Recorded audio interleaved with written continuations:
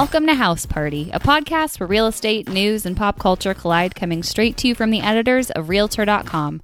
I'm Natalie Way. And I'm Rachel Stoltz. And welcome back. We have a lot to talk about.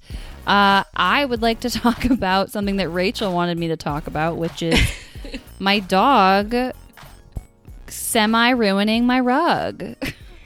Yeah, well, there was a lot of build-up to this. So, first of all, the thing you need to know is Natalie just bought this rug after days, nay, I say it was a saga. Weeks, possibly. Haven't we discussed my rug saga on the pod? Yeah, there's been a saga. You spent quite a while deciding between rugs, sending them back, not being pleased. Finally, you got one. It looks fantastic. I can attest. And now your dog. Just classic black and white. Yeah, and then now little devious Abby decided to destroy a pen, a black ballpoint pen. While I was in the shower, she just started gnawing on it, and of course it exploded. And it was really cute because her little paws had ink all over them, and it was really sweet, but my rug also had ink all over it. I like that you see the upside of this, that it was cute. I don't find anything cute about that. The upside is that thankfully the spot was small enough where we could just flip the rug, just flip it 180 degrees, and so the spot is now under the sofa. Oh, that's smart. Yeah, I try immediately, I pulled it out from under our furniture, took it to the sink, started trying to spot treat it with water and soap, and I didn't have any Tide pen things or whatever. You need to get on that. I know. I'm sure people are like, you should have used baking soda, you should have used da-da-da, but alas, all I had was just dish soap and water, which usually works for stains. When I get an oil stain, I'll just throw some dish soap on it. But it didn't really work. It just kind of lightened the stain. So then I was like, cool, well, I guess I'm just going to have to flip the rug around and make it work. So that's what I did. Ink is tricky. So I don't even know that if you had those things that it would necessarily come out. And it's important, I guess the advice takeaway from this is that when you're buying a rug or any kind of furniture, you should probably make sure you know how to clean it in case of accidents. I was shopping for sofas last weekend, and I found this one that looked fantastic. It was very affordable, but it said you can't use water. You have to only use spot cleaning, approved spot cleaning treatments on it, and water will actually leave a stain. And I was like, oh, I backed away immediately because I don't want anything that I cannot apply water to. I mean, no, I just feel like not being able to have water on something or water causing a stain is a big problem. That is a big problem. Yeah, I think it's good that you backed away from that sofa. Thanks. But yeah, it's good that you tried and that you found a different solution, even though you couldn't get the stain out. Yeah. Thankfully it wasn't super big. Thankfully she didn't jump up on the sofa too, because that's a lot harder to clean. Yeah. So all in all, it was not the worst thing to happen. But okay, so let's launch into the controversial television show that we want to talk about. Windy City Rehab. That was kind of what we were like, whoa, this show is messy. I have to admit, I've never even really heard of this show. I mean, maybe I've heard it in passing. It's an HGTV show, and it was not on my radar. Was it on yours? It was not. No, it first entered both of our radars when we had a team meeting, and our boss Jim mentioned it and said, "Oh, isn't that show riddled with issues?" And everyone was like, "Oh, is it?" So we looked into it, and it is riddled with issues. This show has a lot of problems, a lot of drama upon drama. We both watched it after learning about the drama. Why don't you give us a rundown of what the issues are with the show and the hosts? Yeah, so as I said up at the top, it's called Windy City Rehab. It's on HGTV.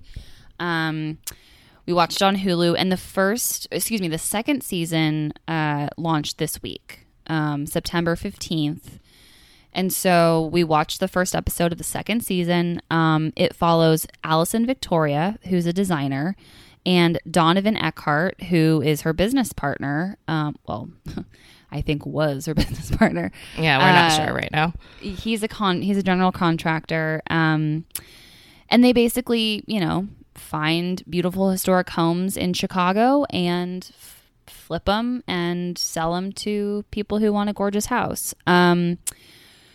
Basically, the drama here is that since the show's premiere in January 2019, Allison, Victoria, and Donovan have faced serious legal troubles. They've had stop work orders from the city because of violations that they've committed. The Chicago Tribune reported in July 2019 that Eckhart's real estate developer license and general contractor license were suspended for a year. They've faced complaints from neighbors over messy construction sites, several lawsuits from actually 2 sets of buyers who bought houses that they made over. One was over a leak and water damage that amounted to $100,000 that they had to repair. There's been unpaid contractors and unpaid investors who have given Victoria and Eckhart seed money. So, a lot of money issues, a lot of money problems. So my question after all of this is, how on earth are these people in business still? Maybe they aren't anymore, but how are they in business, and how did they land an HGTV show? Why? I know. I mean, I think the answer we have right now is that this season 2, was filmed before a lot of these issues came out. I think one of the lawsuits was filed in January of this year, and this season that we're seeing now was filmed last year. It was filmed in 2019. So okay, I think it's just the rest of the public catching up to all of these issues that they've had, and so they're letting it play out now. Well, and interestingly enough, again, Natalie and I sat down to watch the season 2 premiere to just see what all of it was about. And I think we were both a little surprised. I don't want to speak for you, but HGTV tackles it right off the bat. So in the season preview, they have news of the headlines coming out. Now moving on to our cover story. Windy City Rehab has been on the air for 1 season. The show follows Allison Victoria and Donovan Eckhart creating beautiful homes out of rundown properties. But Eckhart is being sued by one of his contractors for $100,000. 2 of the latest Windy City Rehab properties have stop work orders. Is season 2 of the popular HGTV series now in jeopardy? And they kind of tease it almost using the headlines, I think, to sell the show. And they make us feel like we're going to see some of the drama on screen this season. Yeah, I wrote, they're using headline drama to sell the show. Any publicity is good publicity. I was just going through Allison's Instagram, and I think she has kind of addressed certain things or been, all of her followers are very aware that she's at odds with the city, and she's at odds with her business partner Donovan, it turns out. So in the first episode we learn, okay, so it focuses on a house that's on Wood Street in Chicago. They call it Wood, and they bought the house for $677,000, total fixer-upper. And we see Allison and Donovan walk through the place, and the work is about 50% of the way finished. There's boxes everywhere. There's floors laid, but there's, the kitchen's not finished at all. Lots of work that needs to be done.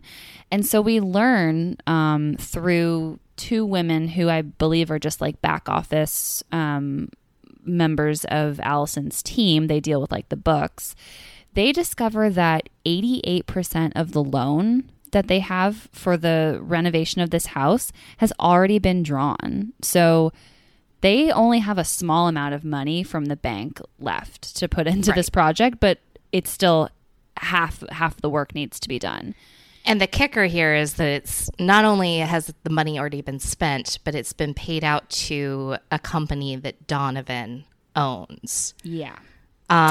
We don't get answers, unfortunately. Like, I kept waiting for the confrontation to happen. I know. Well, they got to save that, right? Allison and Donovan, and I feel like it happened because she alluded in the episode, she said, I didn't get an explanation. He just says, I'll get right on that or I'll fix it. So obviously that happened behind the scenes and is part of the reason why she's so frustrated, because he's just sort of like giving her the runaround.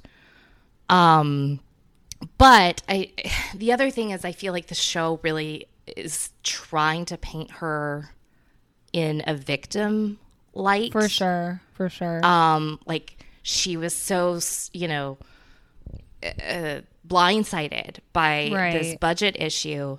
And the whole time I just kept wondering, how could you not have any idea, A, that this amount of money had been spent, B, that the work on this project was so lagging behind. Mm-hmm. Do you not know where your money is being spent?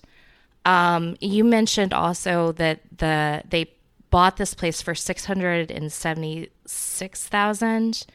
They were $677. They were planning on spending 800 and do you have that number? Like 812, I think 815 on the something renovation. Like 800,000 on the renovations, and then they were going to sell it for 1.7 million. Mm-hmm. Because the project has now taken so long, I guess in order to make a profit, they now want to sell it for 2 million. Right. And I do actually want to make I want to clarify that a vast majority of the money was paid out of that loan. That 88% was paid out, not the whole 88%. Right. to Donovan's companies. Correct. Yeah, just want to make that clarification. But yeah, because Allison says, she holds the mortgage on this place, so there's mortgage payments and there's what's it called, interest on the loan, and there's like all these different things that she's just paying for, and it's just sitting there. So she feels like she has to recoup her money in some way, and the way that she decides to do it is by making it more high end. Yeah. Charging more, but in order to charge more, you have to make it more high end, and to make it more high end, you have to spend more. And that's she says it several times during the show, you got to spend money to make money. Right. And so at one point she actually asked Donovan to put out $50,000 of his own money. She says both of them need to put out $50,000 of their own money to make this work. And he has anxiety about that. Yeah. Understandably, I think. Mm-hmm. And she calls him a baby. You can see the tension between these two, like, right off the bat. Yeah, I read an article, too, that said, like, the first season, she was calling him her, like, work husband, her partner in crime, and it seemed like they had a really good, like, relationship. And now, this season, it's tense. He seems like he just wants to run far away from this partnership. You said he seems exasperated, and I think that's a really accurate description. I think he really, if he had a genie, be like, I'll grant you a wish to just drop this project and run away, and like you don't have to pay any money. He would be like, great, get me out of here. And he might be like a schemester and a scam artist. I don't know. I mean, there's a lot that we're missing in terms of the facts of this show. Yeah. But honestly, like, she seems like a nightmare to work with. Like, just full. Well, in my opinion, IMO. I don't know. I don't even understand how this like partnership like formed. I don't understand how it lasted this long. I don't really know how she manages to work well with other people on a regular basis. So, like, I'm not taking sides, but they both seem to have major issues. And she also seems really impulsive in terms of her spending and her business decisions. Yeah, I mean, she has a very specific design taste and aesthetic that she that she designs to, I do actually appreciate it, because she does like to take old homes and go in and update them, but she wants the interiors to look like they've been there for 100 years. Old. So Yeah. I do appreciate that. But a lot of the choices that she makes in this house are like hyper specific to her taste, and that seems like a huge risk when you Like a built-in coffee maker seemed like a bad idea to me. She seems like she said that was crucial, but I was like, okay, what if it malfunctions? Then you have to get like somebody, a specialist out to repair it. Like, that's stupid to spend money on that. And then she had like these other like mirrored did you see like the mirrored closet doors in the entry? Door, yeah. Yeah. Those are like, not everyone's gonna like that. Like there were a lot of very specific design choices that she chose, and she like has to sell this house for a lot of money. So right. I think she did a great job in the kitchen. That backsplash, I've never seen a backsplash like that. It was very Art Deco. It had kind of like triangles with like the bottom side not on them. I can't really describe them, but yeah, the backsplash was a very unique tile backsplash. I think it's very in style, but also feels timeless. So I think she did a good job with that. But she was so insistent that she would get $2 million or over $2 million for her design choices, and that everybody just needed to like roll with the punches and follow her lead. And I don't feel like she had any sort of like information to back that up, or like any reason to really believe. I lacked conviction in her. I did look at some of the comps in the area, and while they're not all like $2 million houses, there's some like 1.5, 1.3, 1.7s. So okay, so it wasn't totally crazy for her to expect. Yeah, it's not like this. I mean, this might be the most expensive home in the neighborhood, and tradition tells you don't buy the most expensive house in the neighborhood, but I think, I mean, so spoiler alert, the house sold. I think we should say that. And at the end of the episode, they do reveal that the house sold in December of 2019 for $1.975 million. So she almost got that $2 million. But she didn't. But they do put a positive spin on it. She says, all of my subcontractors and contractors are paid. My investors are paid. So this is a good thing. Like she's like, this project is to bed, and everyone's been paid, and everyone's happy. I guess that's great. Good for her. I guess I question how somebody who's running a business, as she is, could be so clueless about so much of it. Yeah. And then even in we see Donovan in the beginning looking exasperated with her, and then we don't see him for the rest of the episode. Yeah, I want to hear from him. I know we're going to hear from him later in the season. There has to be a confrontation. There has to be. It is interesting to note that in the press release that HGTV sent out for season 2, he was not mentioned. So I don't know that he's going to be around for long. Interesting. But hopefully he will make an appearance at some point, and we will see some sort of confrontation. But even without him and like whatever drama is going on with him, I just feel like she's not a good she's not a good business manager. It doesn't seem like. Well, it seems, yes, to not know about like I was telling you before, it seems like in this case they had other projects that needed to be focused on, and then some projects got pushed to the back burner, and I think wood was one of those projects that just you had to divert your energy to something else, and then this one has to sit here, and they had stop work orders, and it sounds at that point, like, don't you, I'm not in this business of flipping, but like at that point, don't you limit the number of projects that you're taking on and try to scale back so that you have control over the ones that you do have? That's just, it was crazy to me. I know. It's the lack of and she just seems so insulted by it. That's what really kind of bugged me. She was playing the victim card of like, well, now I'm screwed because all of this is happening. It's like, well, girl, you should have known this was happening all along. Right. Yeah, there was a lot of victim card pulling for sure. I also read somewhere that Allison and Donovan have parted ways as business partners. So yeah, that is not surprising. I'm curious to see how this plays out. So I might keep my ear to the ground and see. For sure. You know, maybe tune into another episode. I mean, their season preview, just to, go back to the top, definitely indicates that they're going to address it. So I really hope that they do. I hope that wasn't just a tactic to lure us in and then they just sort of drop it. It might be, but nonetheless. Yeah. I'll fall for it. I did.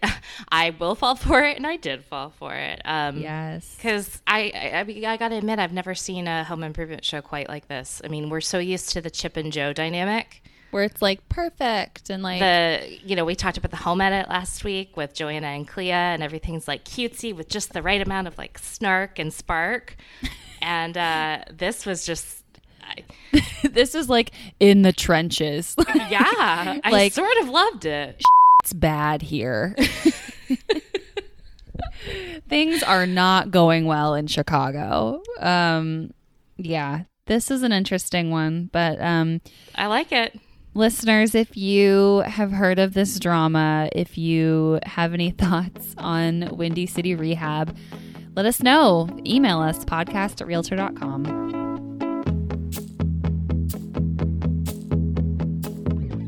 Let's move on to something a little bit lighter. A fun new Airbnb is coming to all of us here in the Los Angeles area.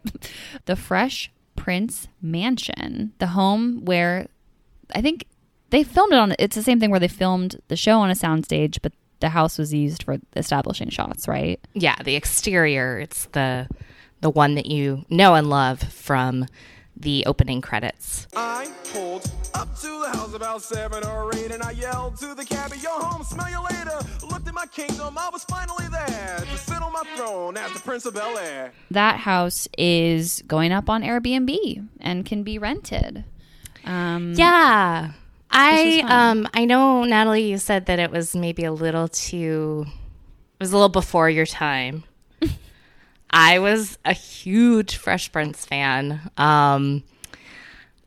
So I'm really excited about this. You're coming down to LA is what you're saying. Absolutely. It's really amazing what they've done inside this house. I mean, the house is staged perfectly. It does not necessarily look inside, obviously, like what the set looked like. But they've tried to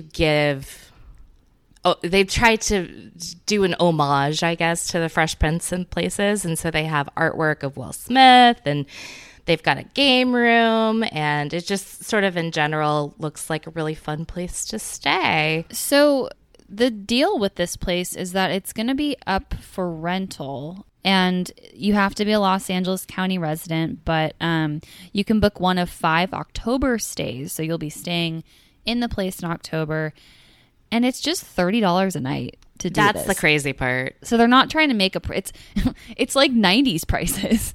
But they're not trying to make a profit. Or like 1890s prices. Purely for fun. Like why are they doing this?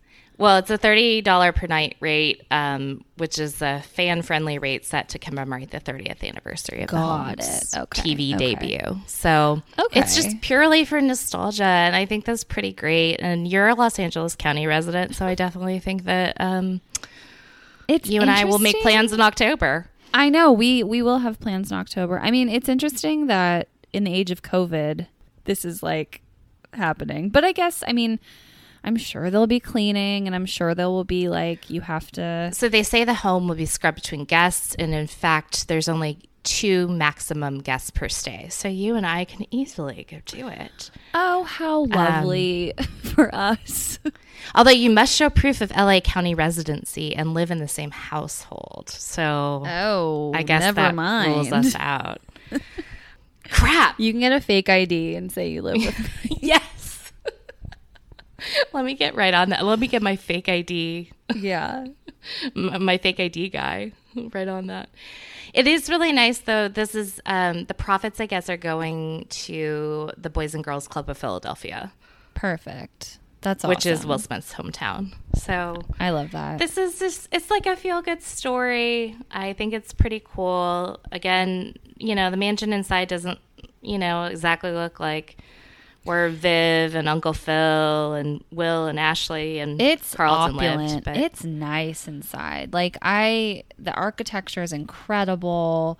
There's amazing built-ins. It's this really, I don't know what year the house was built, but it's in Brentwood. It's just one of those amazing mansions that would just be really cool to spend a night in, even if it didn't have the cachet of being the Fresh Prince of Bel-Air house. So exactly. And there's a pool outside with some great lounge chairs. So, well, that sounds just lovely at the end of the summer. Perfect. But yeah, if you want to, if you live in LA County with another person and you want to go, and you're feeling nostalgic and take some Instagram photos outside the house, send them our way, podcast@realtor.com.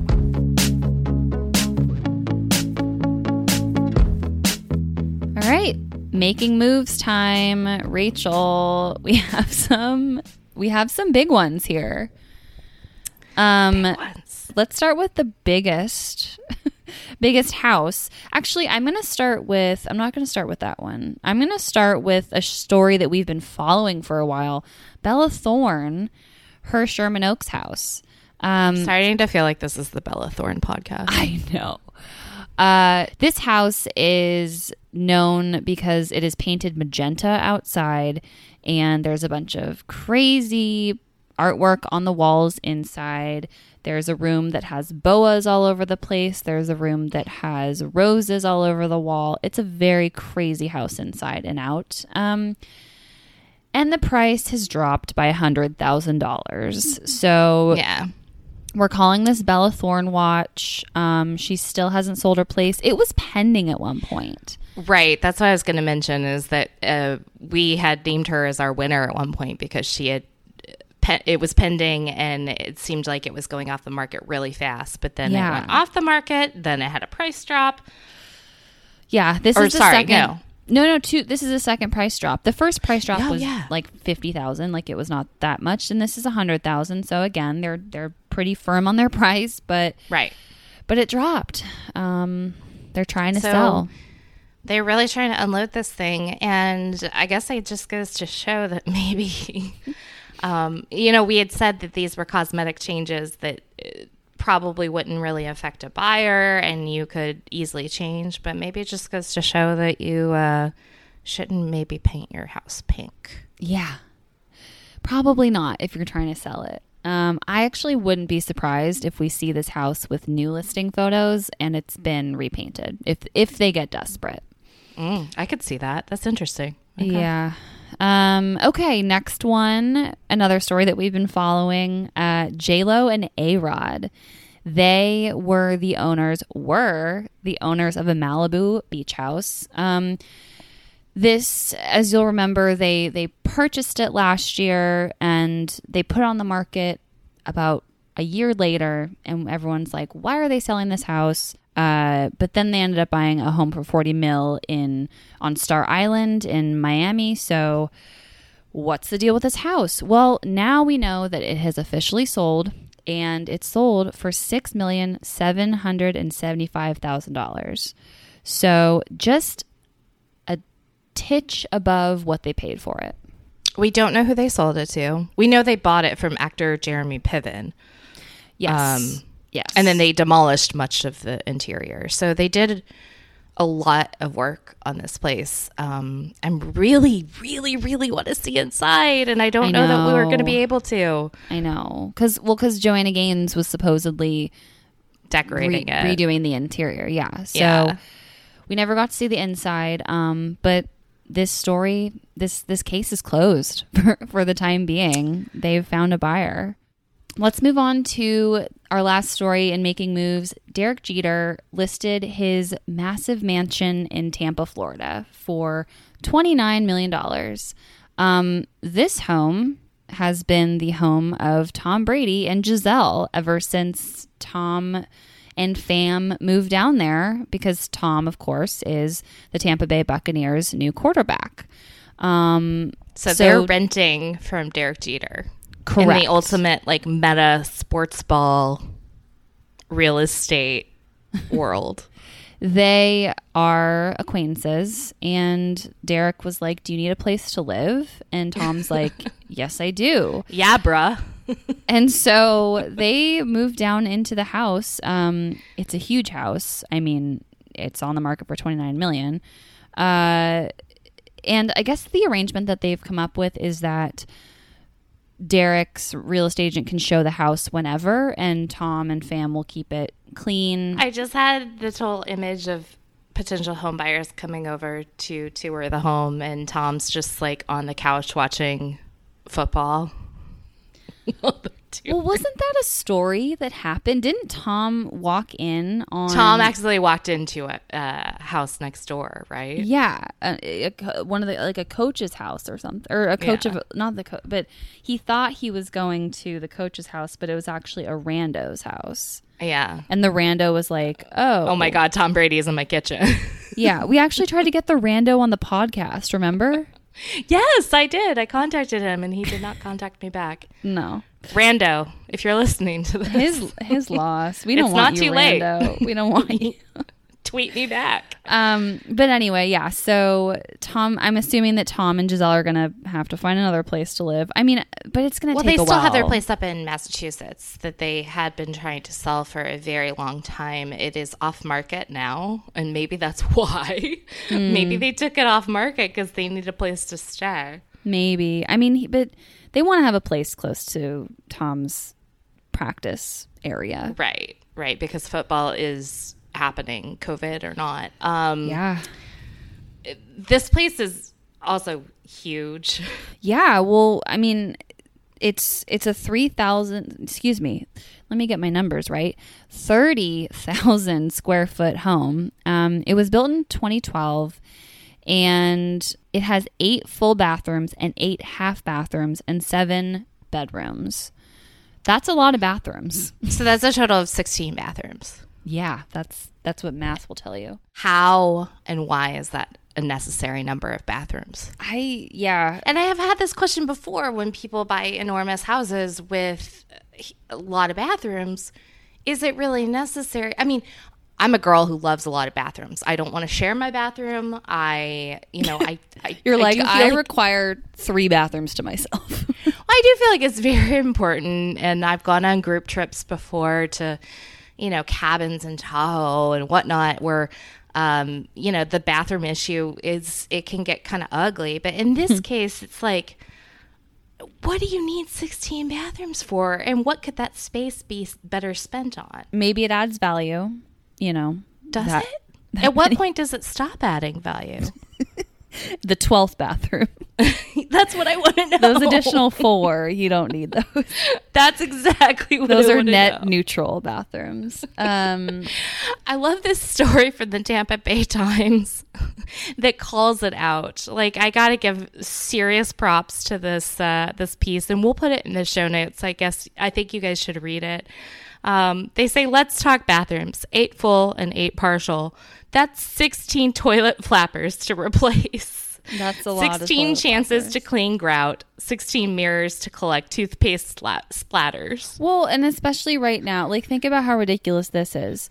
Right now, there's Giselle, Tom Brady, and I think they have 2 kids. Yeah, I think it's just a 4-person. So there's 4 people with 16 bathrooms. They each get 4. And they're certainly not entertaining in COVID times.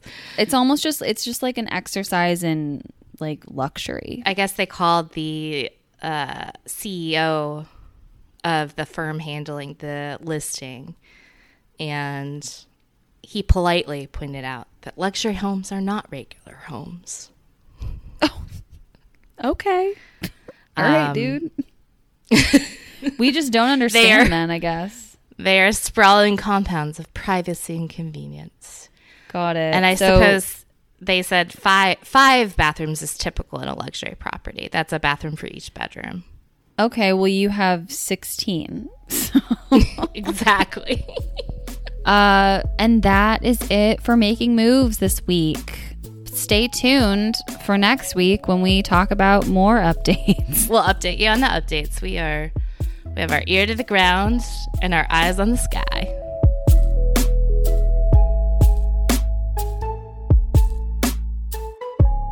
All right, it's that time. Winners and losers.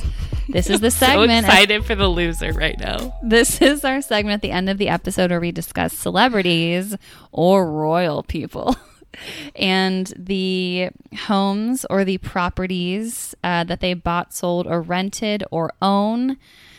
I'm like making all of these like additions because of our loser. And so our loser this week is Queen Elizabeth. The Queen. The Queen, for taking a $716 million hit to her real estate holdings amid the COVID-19 crisis. I don't know why it makes me giggle so much that we're... Full disclosure, the Queen is our loser. We couldn't really find a loser this week. But then we saw a wonderful headline that said that the Queen has lost a ton in real estate. So we're like, well, let's make the Queen our loser. That sounds great. Yeah. This is from the New York Post, by the way, one of our partners. And yeah, just to be specific and transparent, most of her real estate portfolio is in the commercial sector. It includes shopping centers and business parks around the country. But yep. Nonetheless, she is a loser in real estate. So that's why she's our celebrity real estate loser of the week. Sorry, Your Highness. All right, let's move on to our winner, though. In all seriousness, our winner this week is Elin Nordegren. Of course, Tiger Woods' ex-wife. She is our winner because she finally sold her massive home in North Palm Beach, Florida. She's been trying to sell this one for about 2 years. And she sold it for $29 million. That seems to be a theme. $29 million. And Jeter put his home for $29 million on the market. Oh, yeah. Good call. Weird. Anyway, yeah. So she sold it for $29 million, which is much less than she put it on the market for initially. She wanted to get $49.5 million for it. And then she dropped the price again to $44.5. She ended up settling for $29 million. That's a crazy. That's a big settle, but whatever. But she's our winner because she stands to make a profit. Yeah. She bought the place in 2011 for $12 million and apparently put millions of dollars into renovating it. She essentially flattened it and built it up from the ground up. And yeah, she demolished the place, right? And then started anew. Correct. And estimates are that she put the value of the property is about 24 million. And she ended up getting 29 million for it. So that is a profit right there. Yeah. And according to The Real Deal, the buyer is Russell Weiner, the founder of Rockstar Energy Drink. Oh, yeah. I buried the lead. Yes. The founder of Rockstar Energy Drinks. It's a great house, by the way. Like, yeah, it's an awesome house. It's incredible. It's absolutely amazing. Inside, it's on the beach. Like, it has literally everything that a luxury buyer is looking for. So I have no... Honestly, like, I would never move out of this place. Reportedly, she moved to West Palm Beach. I don't know what kind of place that she's living in now that could compete with this. I mean, it is large. So if she's living alone... I know this purely from The Real Housewives of New York and Luann de Lesseps drama.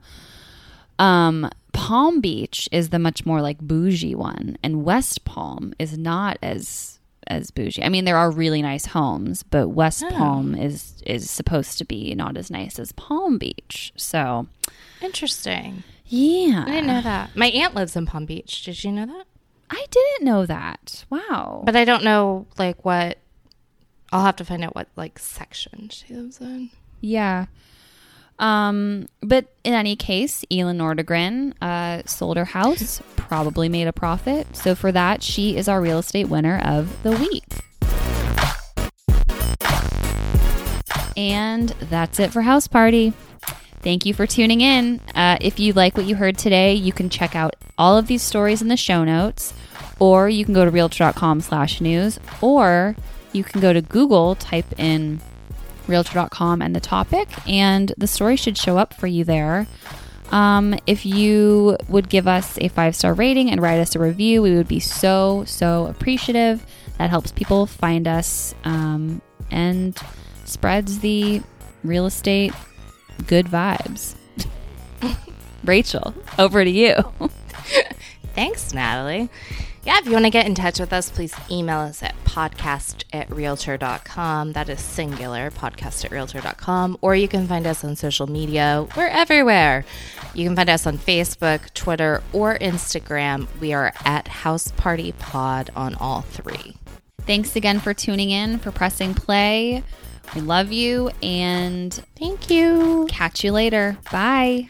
Bye.